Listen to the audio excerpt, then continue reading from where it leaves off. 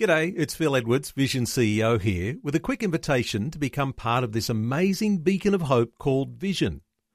Together we can put our love into action to help people of all kinds build or rebuild their lives on the truth of God.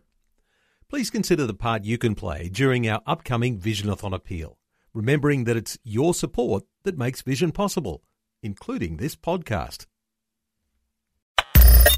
Audio on demand from Vision Christian Media.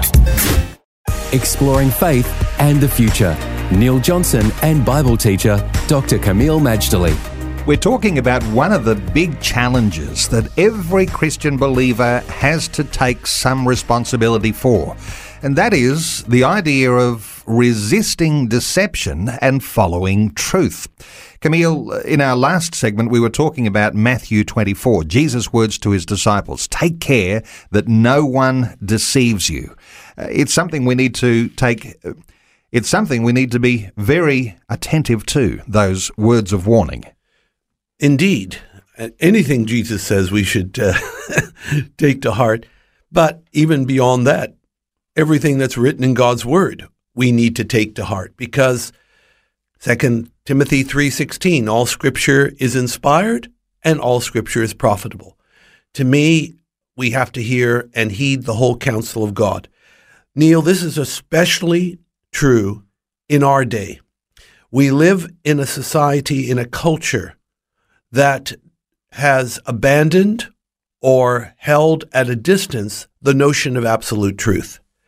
And this kind of thinking, of course, is extremely dangerous. This is part of the legacy of postmodernism.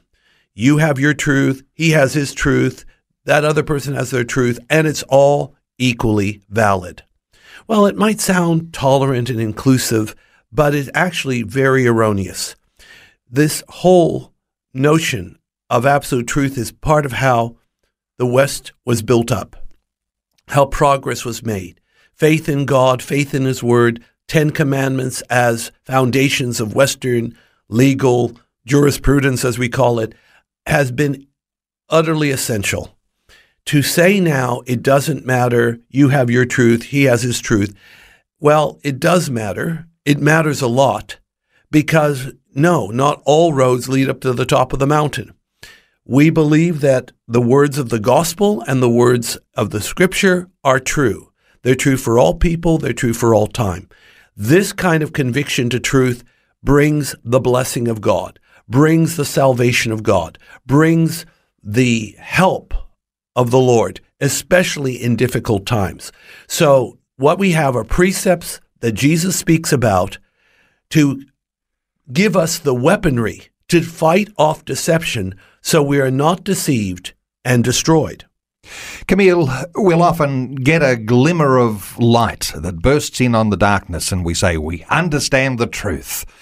But unless we have some sort of discipline, some sort of routine, even, dare I say, the idea of a ritual to revisit those things and to make them part of our lives, a part of a future direction, a pathway, then somehow those things can be lost and replaced by other issues and things that want to crowd out our understanding of what truth is. Neil, I am firmly convinced that what people need to do, if they're going to be future ready and not waylaid by deception and denial, we have to be more than merely believers. We have to be more than church attendees, as if we've done God a favor by coming to his house. We actually have to become what Jesus always intended for us to be, and that's disciples. Disciples are the end result of the Great Commission. We're not to go and get decisions in all nations. We're to go and make disciples of all nations. That means to be a disciple is a fervent follower of Jesus, following him with all of our heart, all of the time. Faith and the Future with Neil Johnson and Dr. Kameel Majdali from Teach All Nations. For more from Dr. Majdali, including books and DVDs on prophecy, Bible commentaries, plus today's and other episodes of Faith and the Future, go to vision.org.au. Thanks for taking time to listen to this audio on demand from Vision Christian Media. To find out more about us, go to vision.org.au.